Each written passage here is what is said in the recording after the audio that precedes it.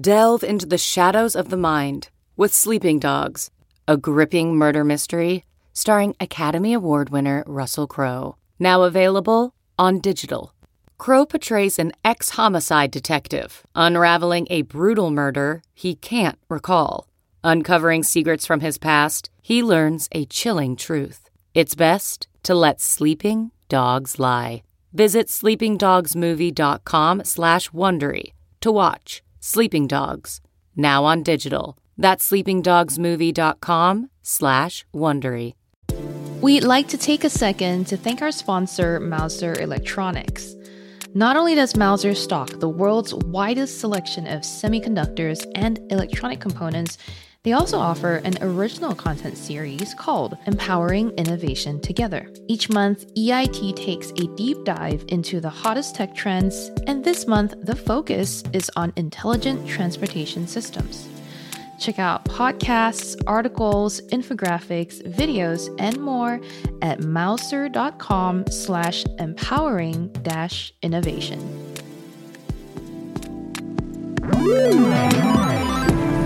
What's up, Internet, and welcome back to the Engadget Podcast. I'm Senior Editor Devindra Hardawar. I'm Reviews Editor Sherlyn Lowe. This week, it's all about Amazon, specifically that Amazon robot, which I don't know if I should trust or destroy.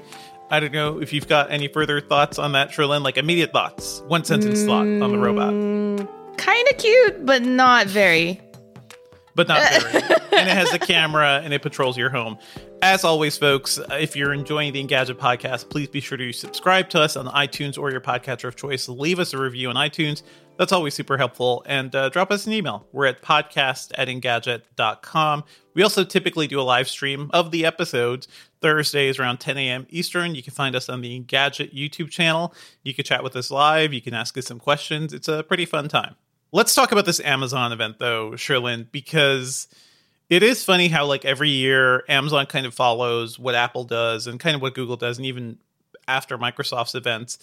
And Amazon's is like the least organic of them all, like in terms of hosting and the products. The executive they brought out this year, I forget if he was in there in previous years, but he gives me very strong Forrest McNeil energy from Comedy Central's review.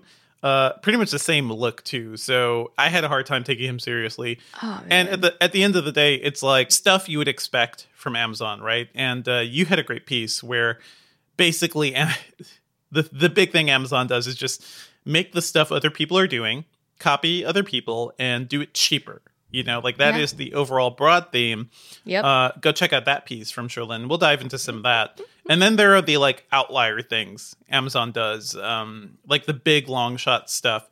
And I think the biggest one this year is the robot, the Astro robot, which is a home companion robot. It has cameras. It can move around your home. It does all this weird stuff too, because it's like, first of all, it's kind of cute. Looks like an 80s robot. Sort of. Has a screen, it has eyes and a face. And this is the exact danger of any robot like this, by the way, because it's like, oh, it's cute. So it's so cute. You don't realize, like, when, you know, if you go to somebody's home and they have one of these roaming around, you don't realize, like, your rights are being kind of, like, stripped away, because these things are, you could put them in a mode where it follows new people in your house. It will like collect information about them, and like if they do anything weird, it'll alert you. It's like a little dog that'll also like just spy on new people in your home. Oh, so I weird. missed this part. I missed so this weird. part of the announcement. I think I was writing up my other post, and I completely missed this part. And I see why now. It's completely creepy. I'm sorry. It's just a camera on wheels. Yeah, it's super creepy, and that's the thing. Like, what else does it do other than be cute and be a camera? It has a like this telescopic rod that kind of extends up and gives you like a camera view higher up too. So if like you don't know if you left your stove on or something, you could like pop up and see the knobs or the actual burners. But at the end of the day, it is just like it is a moving camera on wheels that can patrol your home and spy on people in your home.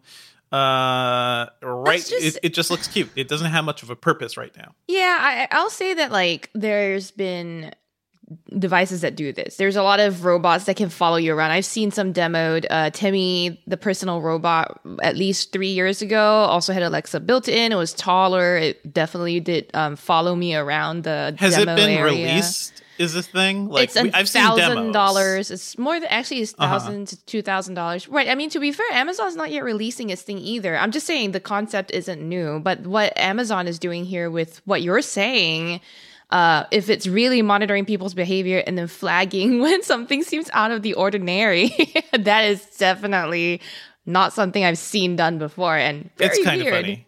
And I think It's like maybe very for home security, it could be kind of good. Or at least for people who are really, really like paranoid about what's going on in their homes. Like it could patrol your home. If it sees somebody, if it sees something, it can alert you. It ties into, I believe, the Ring, the new like Ring Protect plans and stuff like that. But at the end of the day, it is just a moving camera. You can attach like this, you can attach a cup holder to the back of it. So I mean, that's the only thing I would use this for. You know what I mean? Yeah. Like snack. This is my snack machine. That's it. They'll Astro, just follow bring me you my around the house. popcorn. Right. And then constantly have like, Astro, bring me dim sum. And then like if it were a built-in microwave or something like in its little chest cavity, it'd be like, popping your popcorn. Oh no, cuter voice. Popping your I don't know, whatever. Popping your popcorn now and then bringing it to you. You just want to go that'd be straight so good. into the like Wall-E future where you're just like laying down all the time and things get delivered to you. I'm sure we're going to get there. That is where our robots are going to take us eventually. But this guy is not that. It is just wheels and a camera, and it follows you around. It has kind of a cute display. There was actually some fun reporting from Vice, and I believe mainly Vice, where people who used to work on this thing from Amazon were like, this thing is a disaster. It will throw itself downstairs, like willy-nilly. Like, it doesn't really have good safety mechanisms. It breaks all the time. That telescopic camera is really, like, fragile. So a lot of people are saying this thing isn't ready for release. But Ryan Watson in our chat said that they would have bought it if Amazon had made it a vacuum. And I was thinking the exact same thing. Like, I wouldn't mind a robot in the house, but I wanted to do more than just like follow me around, look at things. If it were a robot vacuum that had all these extra built-in features, I'd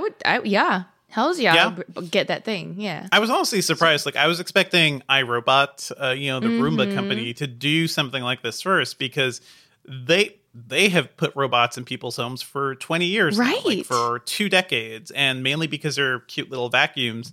That they're don't frustrating. Smear poop anymore, yeah. Yeah, they don't. Well, that's what they say, or they'll replace it. But I could eventually see, like, a Roomba with a screen on it or something that was a little more smart and could patrol and do other things. Exactly. And I'm sure they will get there. It's just like sometimes Amazon takes those leaps where they jump ahead of everybody else, and even they don't, like, it's a clear moonshot. They don't know if it's going to pay off. I think the original Kindle was pretty much like that too. That's one of those things, like the myth around Jeff Bezos is that he makes some of these, and some of those things fail, like the Fire Phone, and some of them like the Kindle, which sort of like transformed the way we expected to read, because e-readers existed before, but the centralized platform to buy books and everything wasn't a thing. And even then, Kindles they're not like iPads, right? Not everybody has them. They're not the biggest thing in the world anymore. But it was big enough to make Amazon like pretty important at that time. He also had like the idea to do, hey, people need server stuff. Let's just build big server farms so people can do cloud stuff. And AWS became like a huge, huge hit too. And nobody expected that from a company that sold books online, So they occasionally make these shots. I don't know. This thing is going to be, I think it's up for pre-order for $1,000. Eventually, it's going to be jumping up to $1,450. It's essentially a beta. You're paying this money to be a beta tester for this thing. I would warn people that this seems like a very, very bad idea. Like you don't pay to be a beta tester. They should be handing these things out for people to test. Yeah. Yeah, I mean that's been the way Amazon's done a lot of its releases for a while, right? Like with the original Echo, I think it was invite only for the longest time. For Prime the subscribers, yeah, and then the new things that they always roll out, like the Amazon frames, the Echo frames, took a while to become non-invite only. The Halo Band was invite only. The Echo Look was invite only. Speaking of things that were invite only, The Amazon Ring, I forget what the name is, but they had made a ring and it just never got released. It was so-called invite only. It still hasn't been released. They announced the ring, yeah. Yeah, and so this could be one of those things where it's been announced and then it just never comes to market. Or we have to wait forever for them to figure out how to make it stop throwing itself down the stairs. I thought that was so funny. They did bring back the home security drone, was something they announced, I think last year. We were like, yep. I don't know if this is ever going to exist. I don't know if they're ever actually going to release it. It's kind of cool, yeah. Again, it's one of those things where it's like, okay, they say soon, maybe you'll be able to test it soon. We don't quite know enough about it, and I have the same reservations about that as I do the robot. Like unless you're a scientist who has like really, or a government official who has confidential data, highly classified data in their homes, the idea of having like a Sentry drone seems overkill for most people. But I guess we'll see. It just it sounds horrifying to me. Mm-hmm. You were really interested in something that they announced though, Cherlynn, which is basically just a bigger Echo Show. Like they made a bigger Echo Show. It has a 15-inch screen. That's it. It looks good though. You know what I mean? Like I'm in the market for art. I've been shopping for the longest time for art, and I don't like art that's not personal, even though the aesthetic is really nice. This is the sort of frame that I like, right? The little like black border with the white mat and the screen in the middle. The most basic of frames, by the way. Very basic frame. Yeah. I'm basic as it. Like I don't like the gold embossed, like carved out sort of style. It's too much for me. I like this basic look. But I just thought it was funny because that was when I first started thinking Amazon's ripping everyone off, aren't they? Because the interface that they introduced with the Echo Show 15 too, I was just like, that is Google's smart display interface. That's exactly it. Excuse me. But no, I mean, the smart display looks good. With the new software, the updated software, you can do things like leave notes for your family members. You can see your upcoming events. You can see the weather. You can watch videos. So, I mean, it's useful. And I you know what? We like mock it, but I can tell you that there's going to be a lot of people who live in like big households that will find it useful, and they might just buy it because like it's one spot on the wall where like everyone can go to look at like their upcoming chores or like reminders. I don't know. I mean, hopefully Google makes a better version of it, but then, Yeah, I don't know if you need a display for that. Like, typically those things, it's like for a big family, right? It is a calendar on the wall. It has a lot of notes on it, scribbled on, and it's like a big, highly interactive thing. I don't know if a single smart display can kind of replace that for people, but hey, it could be cool. This was inevitable because basically first came the Echo, then came the Echoes with screens, and they just got bigger and bigger and bigger. And you can't have a 15-inch screen just sitting on your kitchen countertop. So they had to make it something like this that you hang on the wall and is basically a kitchen TV and sort of like a feature display that you'd expect to see on like Back to the Future or something, right? Like from a sci-fi movie. It's a cool idea, but again, like I don't trust Amazon enough for this stuff. And here's the thing. I have Echo devices. I have Alexa devices in my home. I use Echo quite a bit. I use the Alexa voice assistant quite often. It's just they make these leaps into things where I don't fully buy into everything. And we don't have to. You can pick and choose what you need from all these companies. But you're down with this, Cherlynn. I'm glad about that. It's only $250 too, so it's not that expensive. I'm not getting it for myself for the one very simple reason it's wall mounted. I don't do wall mounting anything, so it just looks nice. Great. It looks very nice. It's fine. They also unveiled a new fitness band, which I'm sure you're very excited about. It's your favorite thing in the world.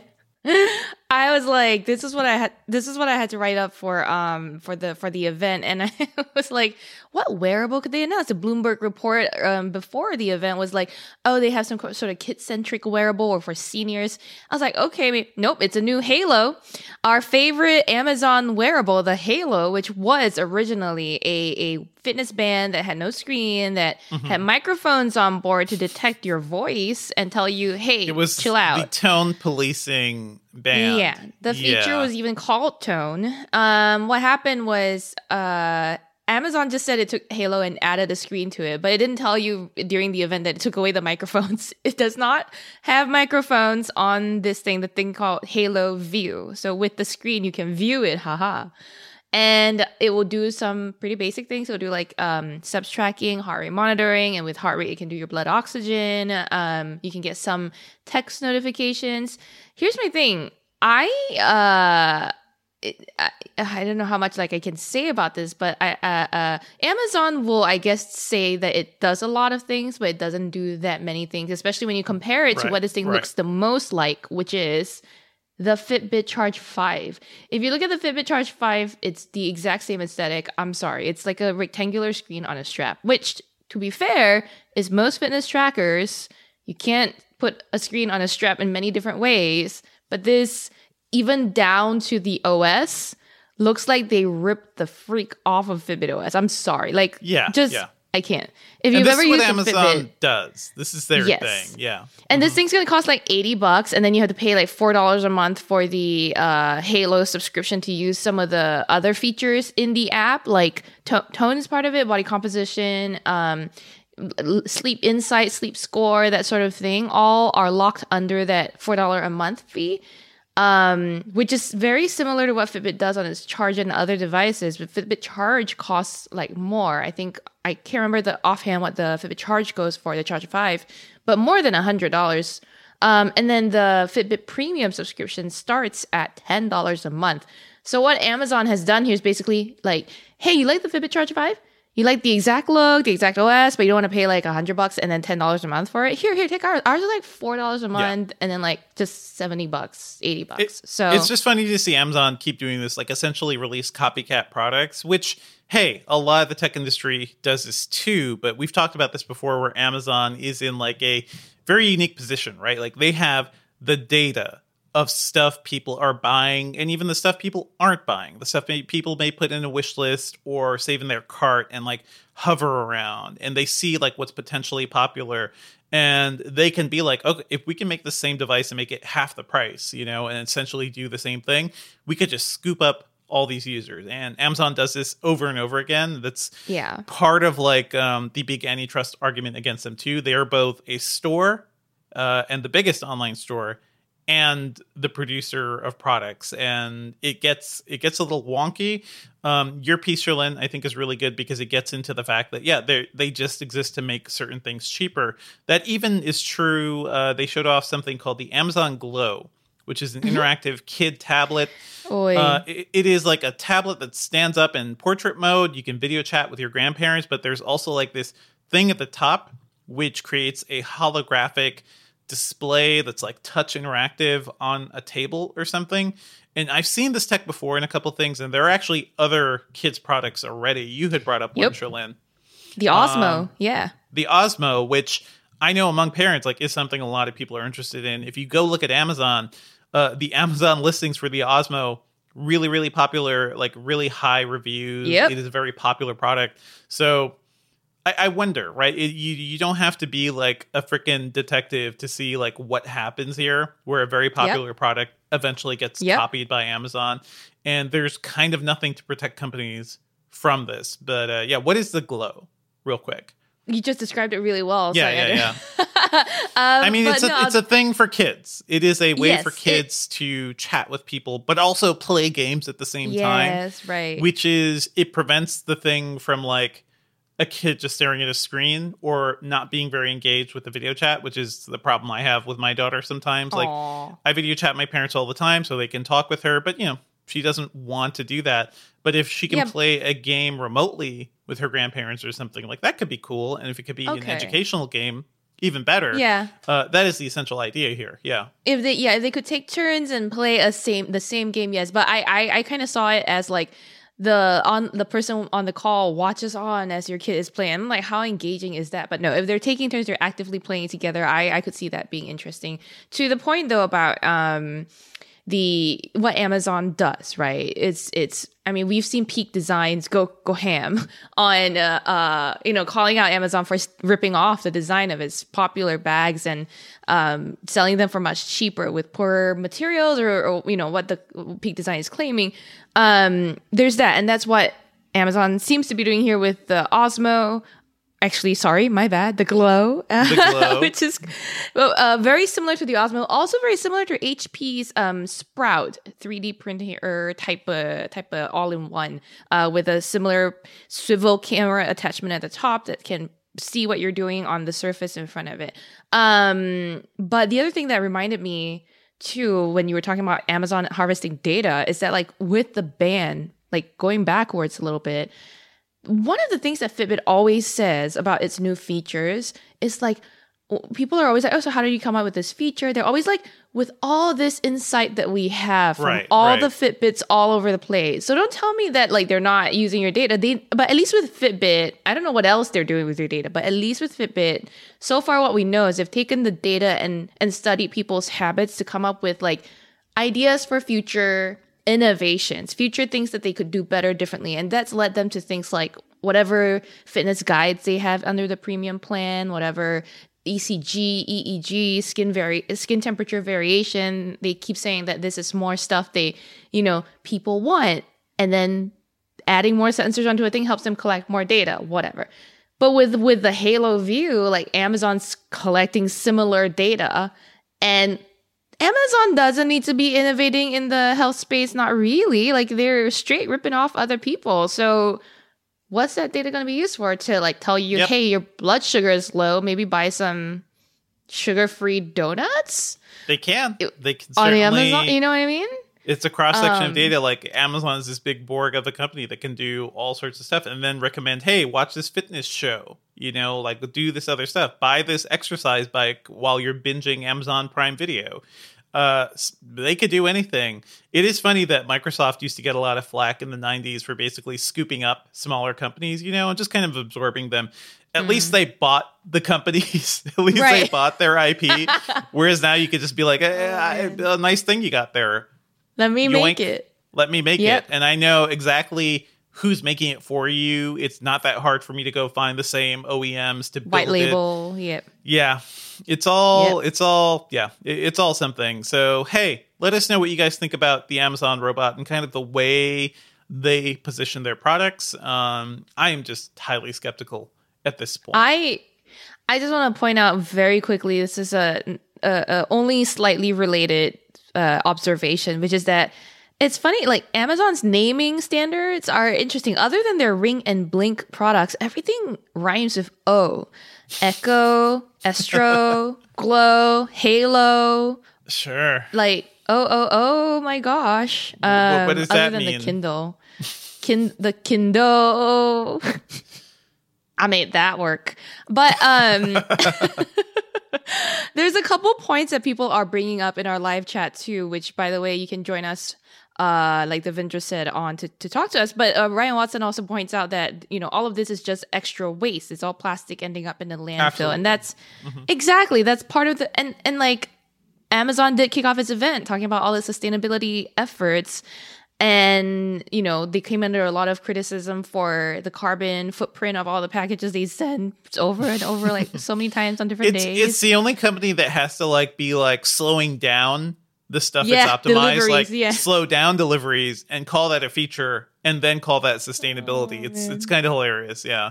Oh, it is really hilarious. And then there was, they also, by the way, teamed up with Disney and said you can now say, "Hey Disney" instead of, Alexa. Yeah. And in hotel rooms, right? Yeah.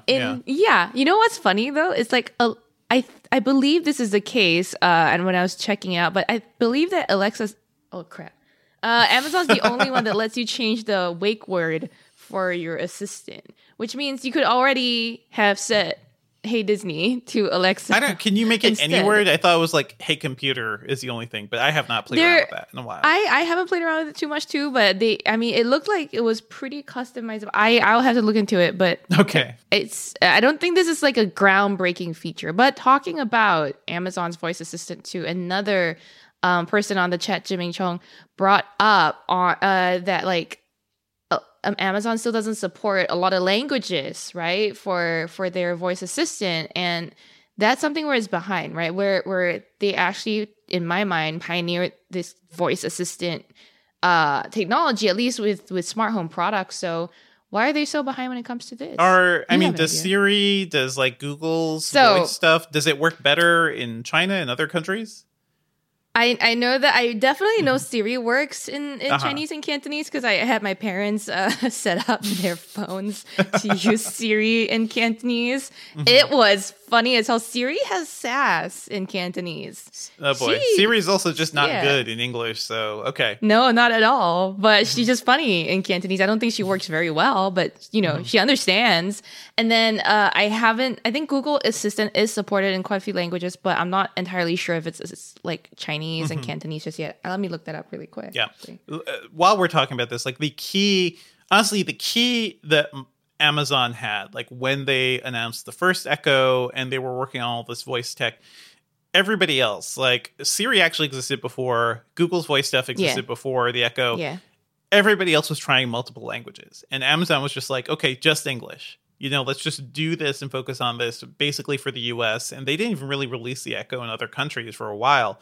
And by doing that, you can build a voice model that's very like specific to one language. That's why they released it in beta testing basically to Prime subscribers. And when Prime people first got those Echoes, it wasn't very good. It wasn't very accurate. But like a year later or 6 months later, by the time I wrote a piece about the very first Echo, because they didn't send it out for review. By the time they were sending it out, it was a lot better because all those early users had trained the voice model. So I don't know. I remember this, yeah. Are they going to do something similar for other languages? I don't even know like necessarily how big Amazon is in China, where you already have like a lot of other e-commerce giants too, right? So it's like maybe they don't even have the same amount of play. They do, yeah. Huawei, I know a lot of little like a lot of the tech companies in China have their own versions. So I think Xiaomi's is Xiaoai and Huawei's was something else. I can't remember what Huawei's was, but they've all built in their little voice assistants. Alibaba has their own as well. Tmall has the Genie, I think. Man, I'm not super up to speed, but I believe I've heard at least some of these. Updating you guys, by the way, the Google Assistant is available in various Chinese languages, but not the new Google Assistant on specific devices. So like the one that is faster, that does a lot more things, they're still like, I think, rolling that out to other languages or updating. And also depending on what type of device apparently that I use. So we'll see. I tried to add Chinese and they're like, are you sure you want to do this? Voice is important, and every company is going to be focusing on this. But here's the thing about voice interactions. If you get it wrong once, it's like 100 times more frustrating than if you like click a button and like something goes wrong in your computer. Like it's sort of like trying to explain something to somebody and they just don't get it.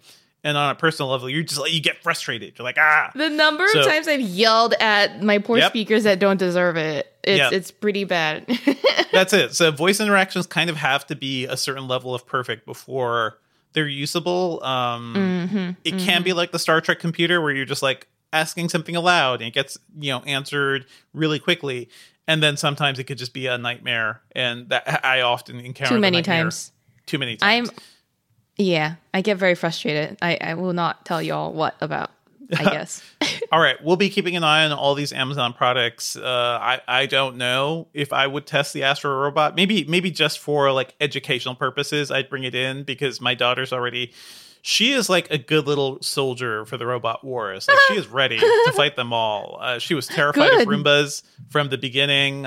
She's both fascinated by them, but also is like, why is that robot moving? Why is that robot talking? Like that's not right. So she is very suspicious of them too. And we're going to raise a whole generation of robot fighters, and we're probably going to need them too.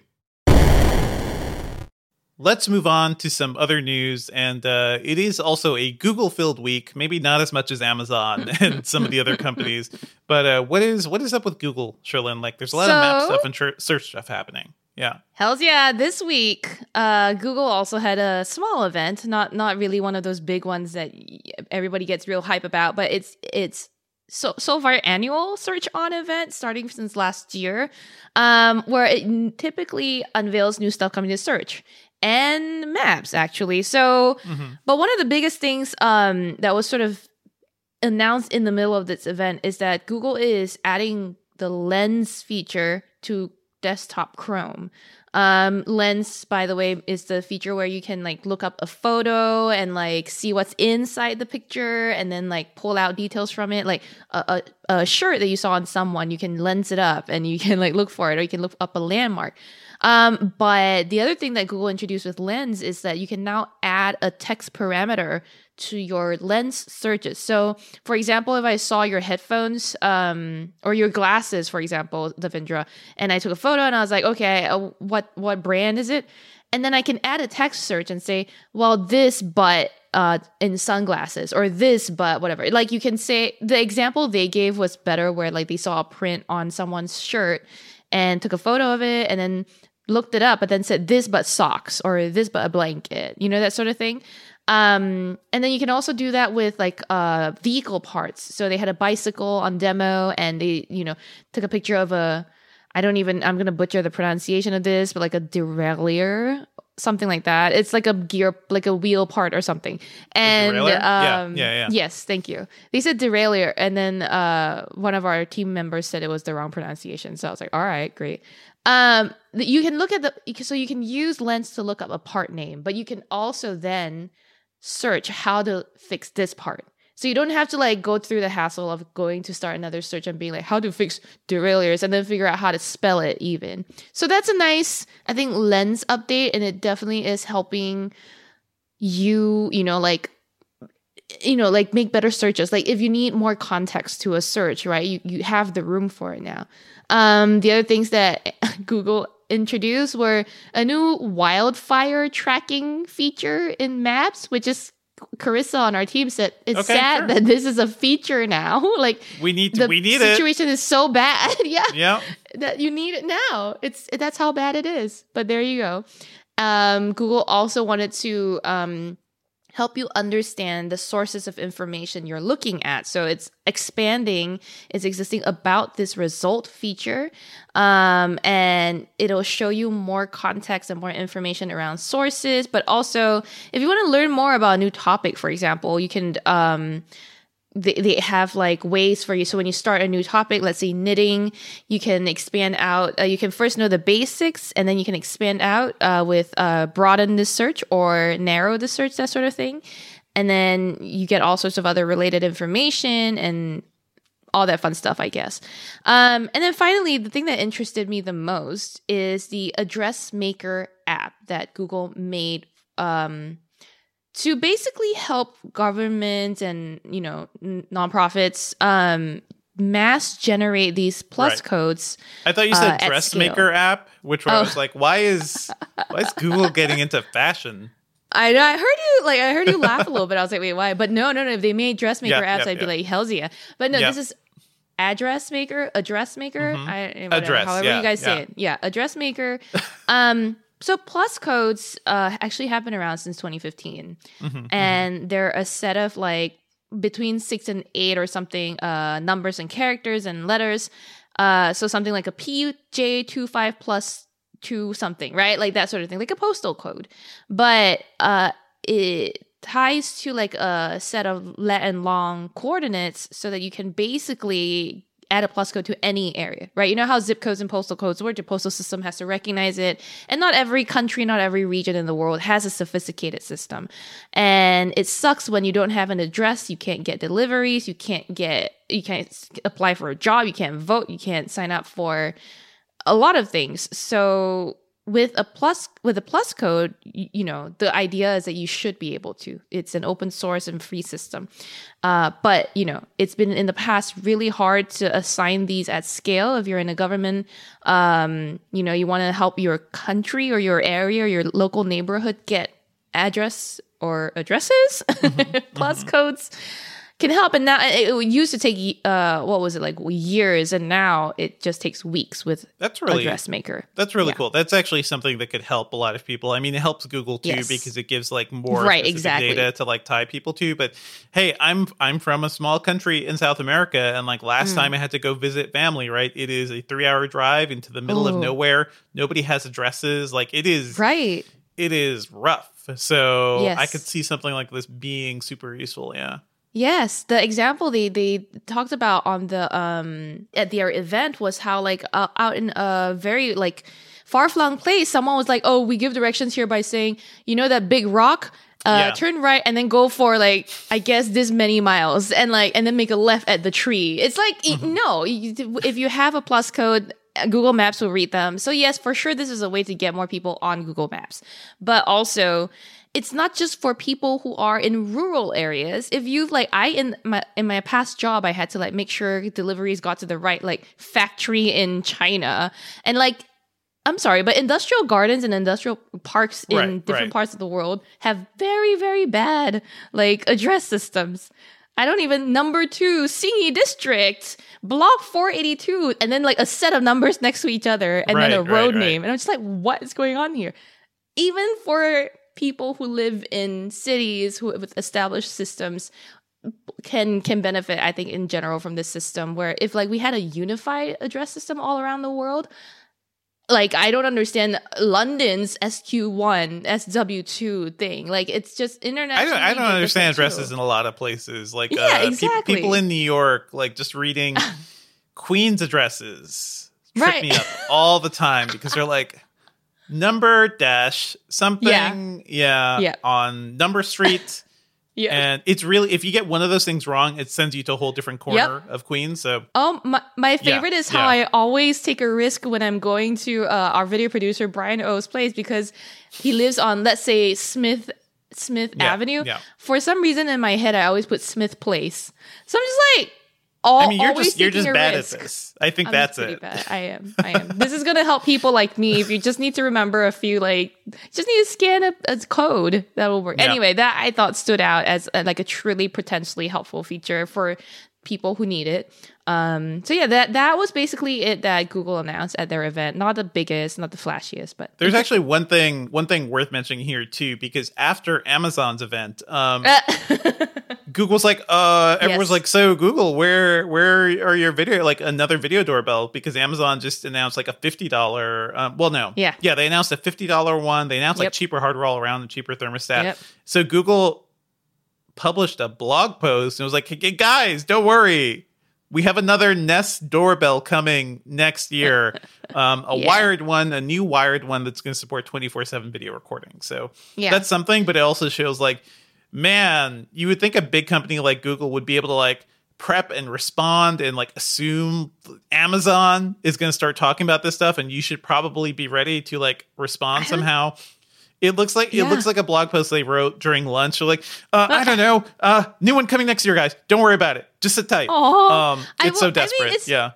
I think I read the same blog post. It's Rishi Chandra, the head of Nest, and he's a really, actually, like, I've interviewed him a couple times. Sure. He's a nice person, seems like, anyway, right to me. And I could see, like, I like that they're pretty transparent about it. At least they didn't have to say it. They didn't have to come out and say it. They're in that post to acknowledge that they've made some people pretty frustrated with their move to the Home app and all that stuff. And to be fair, I think this was also in part in response to the slate of new Nest products they announced in August, which were like, battery-powered video doorbell, which is cool, but let me just say, everything they're doing is years late compared to Arlo, compared to Ring, and I think that is it's just like a constant like comedy of errors. Like, oh no, oh my god, they did it again. Amazon's way ahead of us, so we gotta we gotta tell people we have this coming. I think Amazon borrowed this floodlight idea from them, though. I'm not sure if who came first. I think Arlo came first. So Arlo formerly part of Netgear. I'm on the Arlo camera system. Arlo's typically pretty good, their stuff is really good.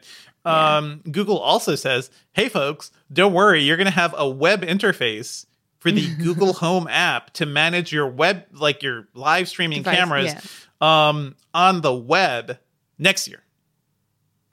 Okay. Yeah. Okay, Google. It's something Ring and Arlo have had. Okay. Oh no.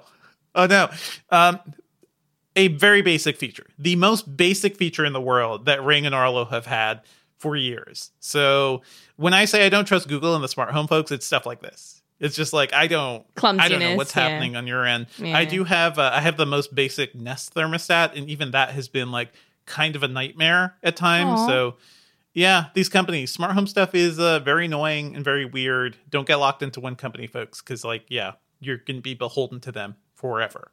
Let's move on to some news from Facebook, which dropped last night, actually, and after we had started planning this episode. But it's worth mentioning, Carissa Bell at Engadget writes about Facebook publishing slides on how Instagram affects teen mental health. This is like some of the source material that the Wall Street Journal post that we were talking about last week or the week before. This is some of that information getting out there. But Facebook couldn't just release that. They had to like annotate the slide. So you have the slide on one side and like this pile of Facebook notes being like, the research is not saying what we're saying.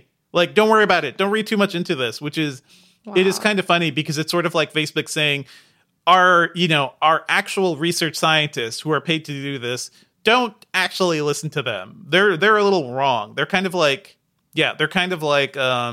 basically dissing their own researchers for doing their jobs. It is very weird because that's what Facebook does. Right. It's just hilarious. And so far, by the way, like the controversy around all this and the WSJ reports has pushed the company to pause their proposed Instagram for kids. Thank God. Yeah. Facebook is scheduled to testify later today at a Senate hearing about all these reports. So we'll be interested to see like what happens there. There's a lot. Have you seen this stuff, Cherlynn? What stuff? Specifically the slides? Or yeah, the slides or any of this? I haven't looked at the slides, but I will say I have thought long and hard about how Instagram affects our mental health, not just teens, everyone. And I mean, this has been a long debated topic. I think everyone is on some level aware that it's not very healthy to be like, coveting what people have on social media or comparing yourselves. Everyone knows. And there's been multiple movements. Instagram, I think, like led first on Instagram by influencers going like, Instagram versus reality is a subreddit that I follow. And it's like what people look like on Instagram versus what they look like in real life. It's just so different and drastic. And this account that I follow, I can't remember her full name offhand, but a swole woman who recently got laid off at, I think, Vice. I think Casey Johnson at Vice, right? Thank you, Casey. Yes, thank you. She published on on her own channel or medium that like Instagram is just like an app to make people feel bad about themselves. And then their algorithm just keeps reiterating that because like it's the way, I mean, like I honestly almost if you look at it agnostically without thinking of like the effect it's having on people, the search algorithm works the way it's meant to, right? If you look for something, it'll keep pummeling you with related results. So if you looked up candles, you keep getting candles and candle holders and whatnot. But then what happens is that, and this is how it affects diet culture, is that like the second you look for like one healthy eating tip, or you just look at one, or you engage with one, you just keep getting these pictures of super fit people, or like, and then it keeps reminding you that something is off with you, so that you have to buy this product or buy into a lifestyle. It reinforces this thing. Yeah. What's funny is that it's not like Facebook started out, like the goal wasn't to make people feel bad about themselves, right? Right. The goal was to make people want to keep coming back to Instagram. And by pursuing that goal and not thinking about the like unintended consequences, this is kind of where we're at. There's one thing I want to read because it's an annotation I saw on several slides. So like one slide says 1 in 5 teens say that Instagram makes them feel worse about themselves, with UK girls saying it's the most negatives. The annotation is, this research was not intended to and does not evaluate causal claims between Instagram and health or well-being. And they just repeat that over and over again, even though that is the entire point of the research, so like, is to see how it's actually affecting people. No, not my fault. That's not. It's so. Yeah, I am more and more angry about Facebook, and every time we talk about it and like their impact on the world and their inability to like handle it is incredibly annoying. Anyway, so the Wall Street Journal has released more slides from the whistleblower. So there is actually like a straight up whistleblower within Facebook who's been pushing this stuff out. I believe Congress is also trying to get in touch with that person, like to actually see more of what's happening here. Yeah. Is this the one where they had like thousands of pages of things to share? Because I remember seeing something on Twitter fairly recently about that, but I didn't click through because my brain was burned.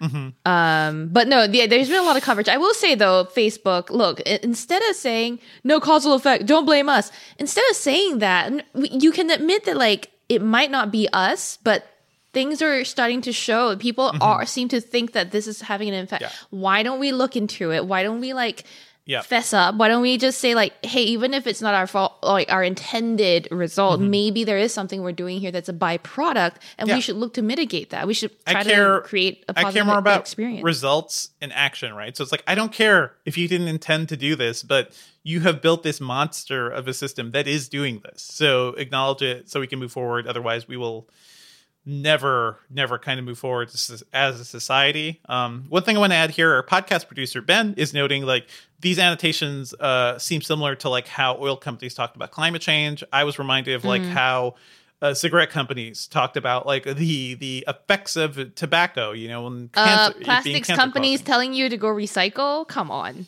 Well, that is something people still have to learn, because that was so insidious. That was actually a true genius move, where they were people will just stop talking about this. Let's put the onus on them. Let's put the onus on the consumer so that they feel bad about buying plastic, so that they do this work to handle plastic. And then the big petroleum companies can kind of keep doing whatever they want. So that's going to be a whole other discussion, folks. And I'm also very angry about that too. So yes, a lot to be angry about in this world. But let's move on to less contentious news. Valentina, you want to bring up Valentina's Fitbit Charge 5 review, Cherlynn? Any big takeaways from that? So we talked with Valentina, I believe it was last week or the week before. And yes, so she had been working on Charge 5 review. The funny thing is just that we had to wait for some features to come live before we wanted to publish this too. And basically, from what I can tell, it's largely the same, just a slightly new look, and that screen is bigger. So if you've been looking for a basic fitness band and, with a larger screen, it has the GPS, Charge 5. It's a pretty good one. Nice. It has onboard. Yep, exactly. Since the Charge 4 is when it really got the GPS boost, but then this one has the GPS and the screen. It's starting to look a little Gear Fit like, though, in my opinion, which is, if y'all recall, Samsung's curved screen fitness band from a while ago. So that RIP to that, I guess. RIP but here you go. It's remember revived, the whole fitness band craze in the early 2010s, and everybody was trying to jump on it. But all of us in Valentina were like, the Jawbone Up. I do miss the Jawbone Up. That was a cool thing that often didn't work and basically killed that company. But it was fun while it lasted. Let's round up, turn things down here with a fun story. Guess who is Mario? Or Mario? It's me. Who's Mario? Yeah. It's a me. I also keep saying Mario because I grew up saying Mario, and then all of a sudden same. in the 64 era, the official pronunciation became Mario. So now that's all an entire generation has grown up with. There was life before that, folks. Who do you think it is, Cherlynn? Who would you like to see play Mario? Know. Who would I like to see? Someone who, what's that word? Not accurately. Someone who authentically represents the character. Yeah. Okay. Yeah. Danny DeVito? Sure, yeah. That would be actually my dream, indie drama version of the Mario Brothers movie would be Danny DeVito and John Turturro as Luigi. That would be pretty cool. And it would be a lot of fun. Yeah. Chris Pratt is Mario. The worst Chris. Chris Pratt, Star-Lord himself. And it was really funny to see the internet just kind of it was a Nintendo Direct where this announcement happened. Shigeru Miyamoto popped up. We're like, oh, Miyamoto's here. Something big is happening. And then we were all waiting, new game, new Mario RPG or something. He's like, no, there's a movie happening. And it stars Chris Pratt. And it's sort of you could feel a disturbance in the geek force. Everyone was like, oh, man. Oh, no. Aww. And no offense to Chris Pratt, but it's just a lot of things. I think he's fine. He's fine, but he's a little overplayed, and I think it's only kind of how I feel about Awkwafina. Yeah, his only good role though, Awkwafina is a good actor. She can do many things. He can do kind of one thing, and his good thing is Star-Lord. Guardians, his vibe, his comedic sensibilities was perfect. And then he was in a lot of bad action movies. Jurassic Park, the Jurassic World, the first one, awful. Just god awful. And he didn't have much to work with, but he was not great in it. He was in The Tomorrow War, which again I think was not a great movie. So I liked it. People were People had a lot of things to say about Chris Pratt, but what's funny is that the rest of the cast in this movie is actually pretty good. Anya Taylor-Joy, who I love, she is Peach. Charlie Day from It's Always Sunny is Luigi, which we're going to get some like nice chaotic Luigi energy there. It's going to be amazing, yeah. That's going to be fun. Jack Black is Bowser. Keegan-Michael Key is Toad. Seth Rogen is Donkey Kong. Fred Armisen is Cranky Kong, which in the mythology of Donkey Kong's he is the original Kong. He's the one from the original game, so it's kind of funny. And there's going to be a cameo from Charles Martinet, the video game voice of Mario, the It's a Me voice. So I actually don't hate the rest of this cast. I think this could be really cool. It sounds like this is going to be an all CG movie. They're aiming for... so their voice? Yep. These are all just going to be voices. They're aiming for a 2022 holiday release, December 21st in the US or North America specifically. I actually don't hate this. I would actually like to see what this cast does, but I am not looking forward to seeing Chris Pratt as Mario. That's just me. But you could choose. At least it's voice only, I guess. I mean, you know. It's voice only. He's very good with voice. I think the Lego movie, he stars in the Lego movie. He's very good there. Like he's a funny, he's a funny guy. It's just, it is funny how quickly the internet turned on him when somebody was like, choose the bet, you have to lose one Chris. And everybody was immediately... I remember that. And then like Mark Ruffalo had to defend him or something. Now then I think he felt bad. Like either he publicly said something and then the rest of the MCU cast was like, no, he's not the worst Chris. Which, I don't know. It was very funny, very hilarious. I'm not like dissing him personally. It's just not my favorite Chris. But he will be Mario. It's coming out next year. So we're looking forward to that. Let's move on to what we've been working on, and I want to shout out a couple of things. I spent, it's kind of like your iPhone week, Sherlyn. Like I am juggling like 3 separate reviews right now. I just published my review of the Sonos Beam Gen 2 this morning, so you can read that on Engadget. It is basically the same as the original Beam, but it has like Dolby Atmos processing, which is weird to me because it actually has the same exact speaker drivers as the first Beam. So they basically are using a more powerful CPU to kind of direct where some of that sound is going. And it doesn't have upward firing speakers like most Atmos soundbars do. So you don't get like that sound that bounces off your ceiling and feels like it's filling up your room. You don't get that, but you actually do get some like sort of cool height features too. So if you have a small room and you just want to like upgrade your sound real quick, it's going to be a good option. I really dug it. It sounds pretty good, but it's $450, which is definitely on the high end for like small compact soundbars. You could get Vizios for like 200 and under. That will sound pretty good too. And the big takeaway is like, if you're in that price range and you want like a real Atmos sound, there are Vizio systems that cost like $500 that will give you a nice big soundbar, a subwoofer that's wireless, and 2 like rear speakers that are wireless. So there are a lot of options in that price range. I just think some people just want one box that doesn't take up too much room. They don't want to have rear speakers. So for them, this is going to be a pretty good speaker.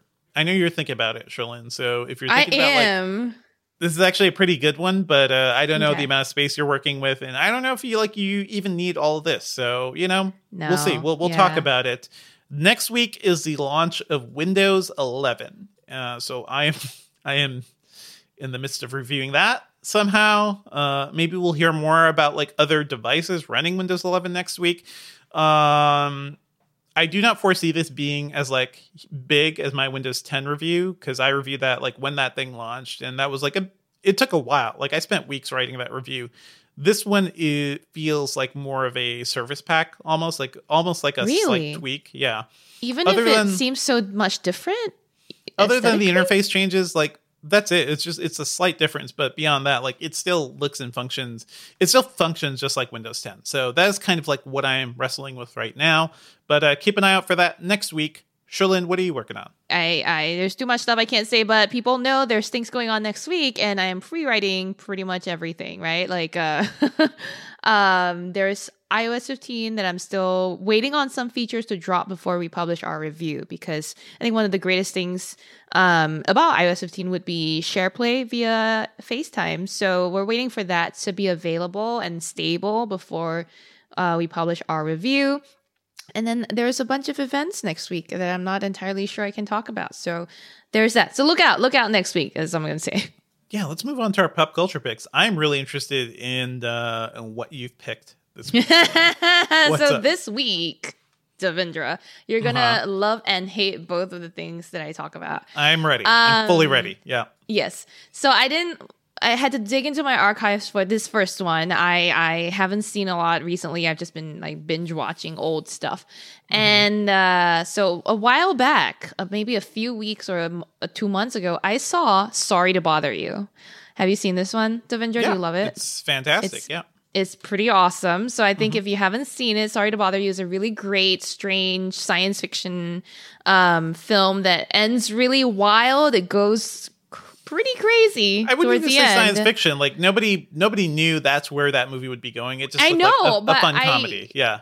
I know, but there's parts of it that were like the way his job is sort of portrayed as like jumping into people's houses. He's a telemarketer, and but that part of it was a little sci-fi. It's not that like it's just a portrayal of what he does, right? A call can be as intrusive as just popping into someone's house and sorry to bother you, but I only got hooked into it because like it had the potential of being science fiction-y too.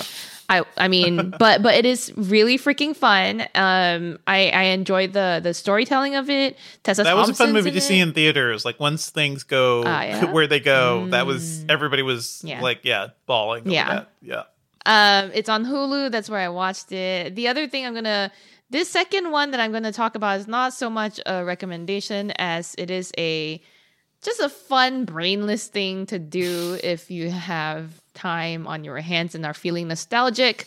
Devendra, I saw Mars Attack over the weekend again. Hey, I wouldn't say brainless. That's a fun movie.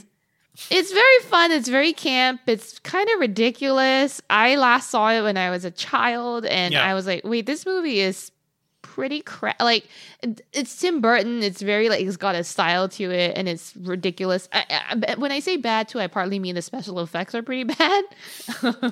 They're I think purposefully cheesy. Yeah. So I mean, I have no clue for the like. When I watched it as a kid, I was like, "This is great!" And and the cast list is amazing. There's like Michael J. Fox, I believe, Sarah Jessica Parker, Pierce Brosnan, looking fine as hell. Everyone's in it. Jack Nicholson's in that. Like everyone's in that movie. Yeah. Every freaking one is in it. So anyhow, Mars Attacks is a good like throwback film if you're feeling a little nostalgic this weekend. Okay, but nostalgic I saw for 1999. Yeah, come on, it's been 20 years, man. Yeah, it's been so long. I was alive then. Can you imagine that? Anyway,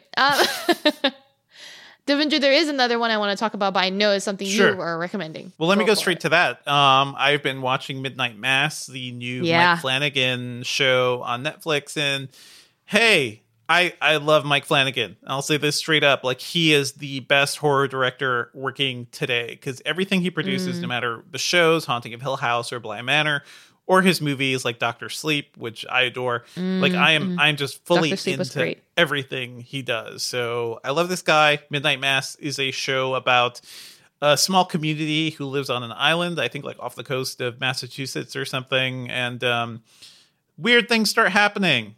They have a new priest and weird things start happening. And it's very much like a Stephen King novel of like small weird things. And there may be something preying on the animals on the island. And, things start happening. I will not spoil anything, but I love it so much. And I think I'm starting to recognize Mike Flanagan's style, which is very much like characters get a lot of like talking space and talking time to really he builds his characters. Yeah.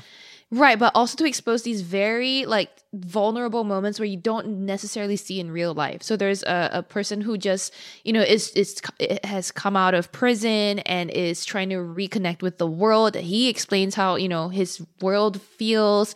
There is, a person who's coming to terms with trying to be sober, coming to terms with trying to there's just so many human stories that we don't get to see. There's the girl who is in a wheelchair, and then it's like explaining some of that perspective too. And I found that's what really sucked me in. And that's very much Mike Flanagan's style, is these like very deep, like with Haunting of Hill House, he had like the girl who I don't want to spoil it, that the sister, the youngest sister, she had a big monologue moment too, and it was just beautiful. The way like the scenes and are told through the monologues of these characters is, to me, very, very Mike Flanagan, actually very recognizable now. He's a great writer, and I think unlike other horror folks, like he builds characters, right? He makes you want to care about these people. Yes. So when bad things start happening, you're like, oh no, please not them. Also want to shout out to Zach Gilford, aka Matt Saracen from Friday Night Lights, who immediately when I see him, because he is the first face you see on when the show begins, I really miss seeing him on TV because he is such a fantastic actor, and he does a great job at always playing actors or characters who just need a hug, like characters who are like, that's it. He's very good at that. So anyway, check out Midnight Mass. It is very good. Trigger warning for animal violence, because there is some of that. And I know that like affected some people as they were watching it. And it is rough, but there's a lot of dark stuff in this. Yeah. My trigger warning was how I didn't expect to be going to church in the middle of a show. I was like, I was reading along with the. I mean, it's called Midnight Mass, religious. So I know. I was like, like I'm attending Mass. Okay. Like I'm going to Mass. Okay. I'm about to get the Eucharist. Okay. All right. But yeah, quite a unique church that one is. So be sure to check that out. One other thing I want to mention. I got to see one of the first screenings of No Time to Die, the latest James Bond movie, which has been delayed for like 2 freaking years. I have been just like so desperate to see this thing. So they did a really cool thing where they basically did critic screenings synchronized across the world at the same time as the London premiere. So I was able to like watch this at the same time as my podcast co-hosts in Seattle. And my other co-host in Colorado, and they like did the screenings at the exact same time all across them. So that was kind of wild. This movie, I really love the Daniel Craig. I love a couple of them. Like he's had like a messy run as Bond. Casino Royale, one of the best action movies of the last 20 years, followed by Quantum of Solace, a horrible movie that was affected by the writer's strike. So it really had no script. And then I loved Skyfall, which was this almost like a gorgeous, like artistic take on Bond. And that was followed up by Spectre, which was kind of trash, and I hate it. This movie is very long. It's nearly 3 hours long. There's a lot of action, but there's also like a lot of melodrama in here, which I don't think a lot of people will expect, but it really worked for me. I love Daniel Craig as this character, and I think it reckons with a lot of like what is not great about James Bond, the franchise, and the character too. And hopefully like it'll be able to evolve even more like in future movies, but this is Daniel Craig's last Bond. I think it's a fitting send-off, and it is definitely worth seeing in theaters if you can do it safely. That's the other thing. Like it is really hard to like make time for these big theater movies, especially when it's 2 hours and 45 minutes long. It's very long. But I think it's really worth it. Shout out to Cary Joji Fukunaga, who he is one of my favorite directors working today. He's worked on True Detective. He's made some incredible films, and like he just gives a really good perspective and has a great eye when it comes to action in doing this too. So, hey, No Time to Die is good. It's probably going to be the most divisive of the Daniel Craig Bonds. So I'm really interested in that conversation too, because some of my critic friends don't like it at all. So it's very like down the middle, but I'm a big fan. So be sure to keep an eye out for it when it's out. Well, that's it for our episode this week, everyone. Thank you as always for listening. Our theme music is by game composer Dale North. Our outro music is by our very own Terrence O'Brien. Our podcast is produced by Ben Elman. You can find Devindra online at Devindra on Twitter, and at the Filmcast podcast at thefilmcast.com. If you want to send me the funny things that Siri says to you in Cantonese, I'm at Sherlyn Low on Twitter. Email us your thoughts at podcast@engadget.com. Leave us a review, please, on iTunes, and subscribe on anything that gets podcasts, including Spotify.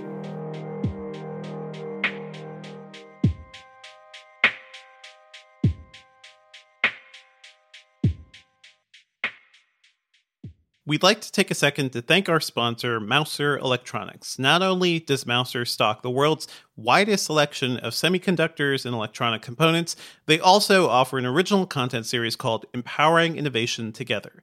Each month, EIT takes a deep dive into the hottest tech trends, and this month the focus is on intelligent transportation systems. Check out podcasts, articles, infographics, videos, and more at mouser.com/empowering-innovation.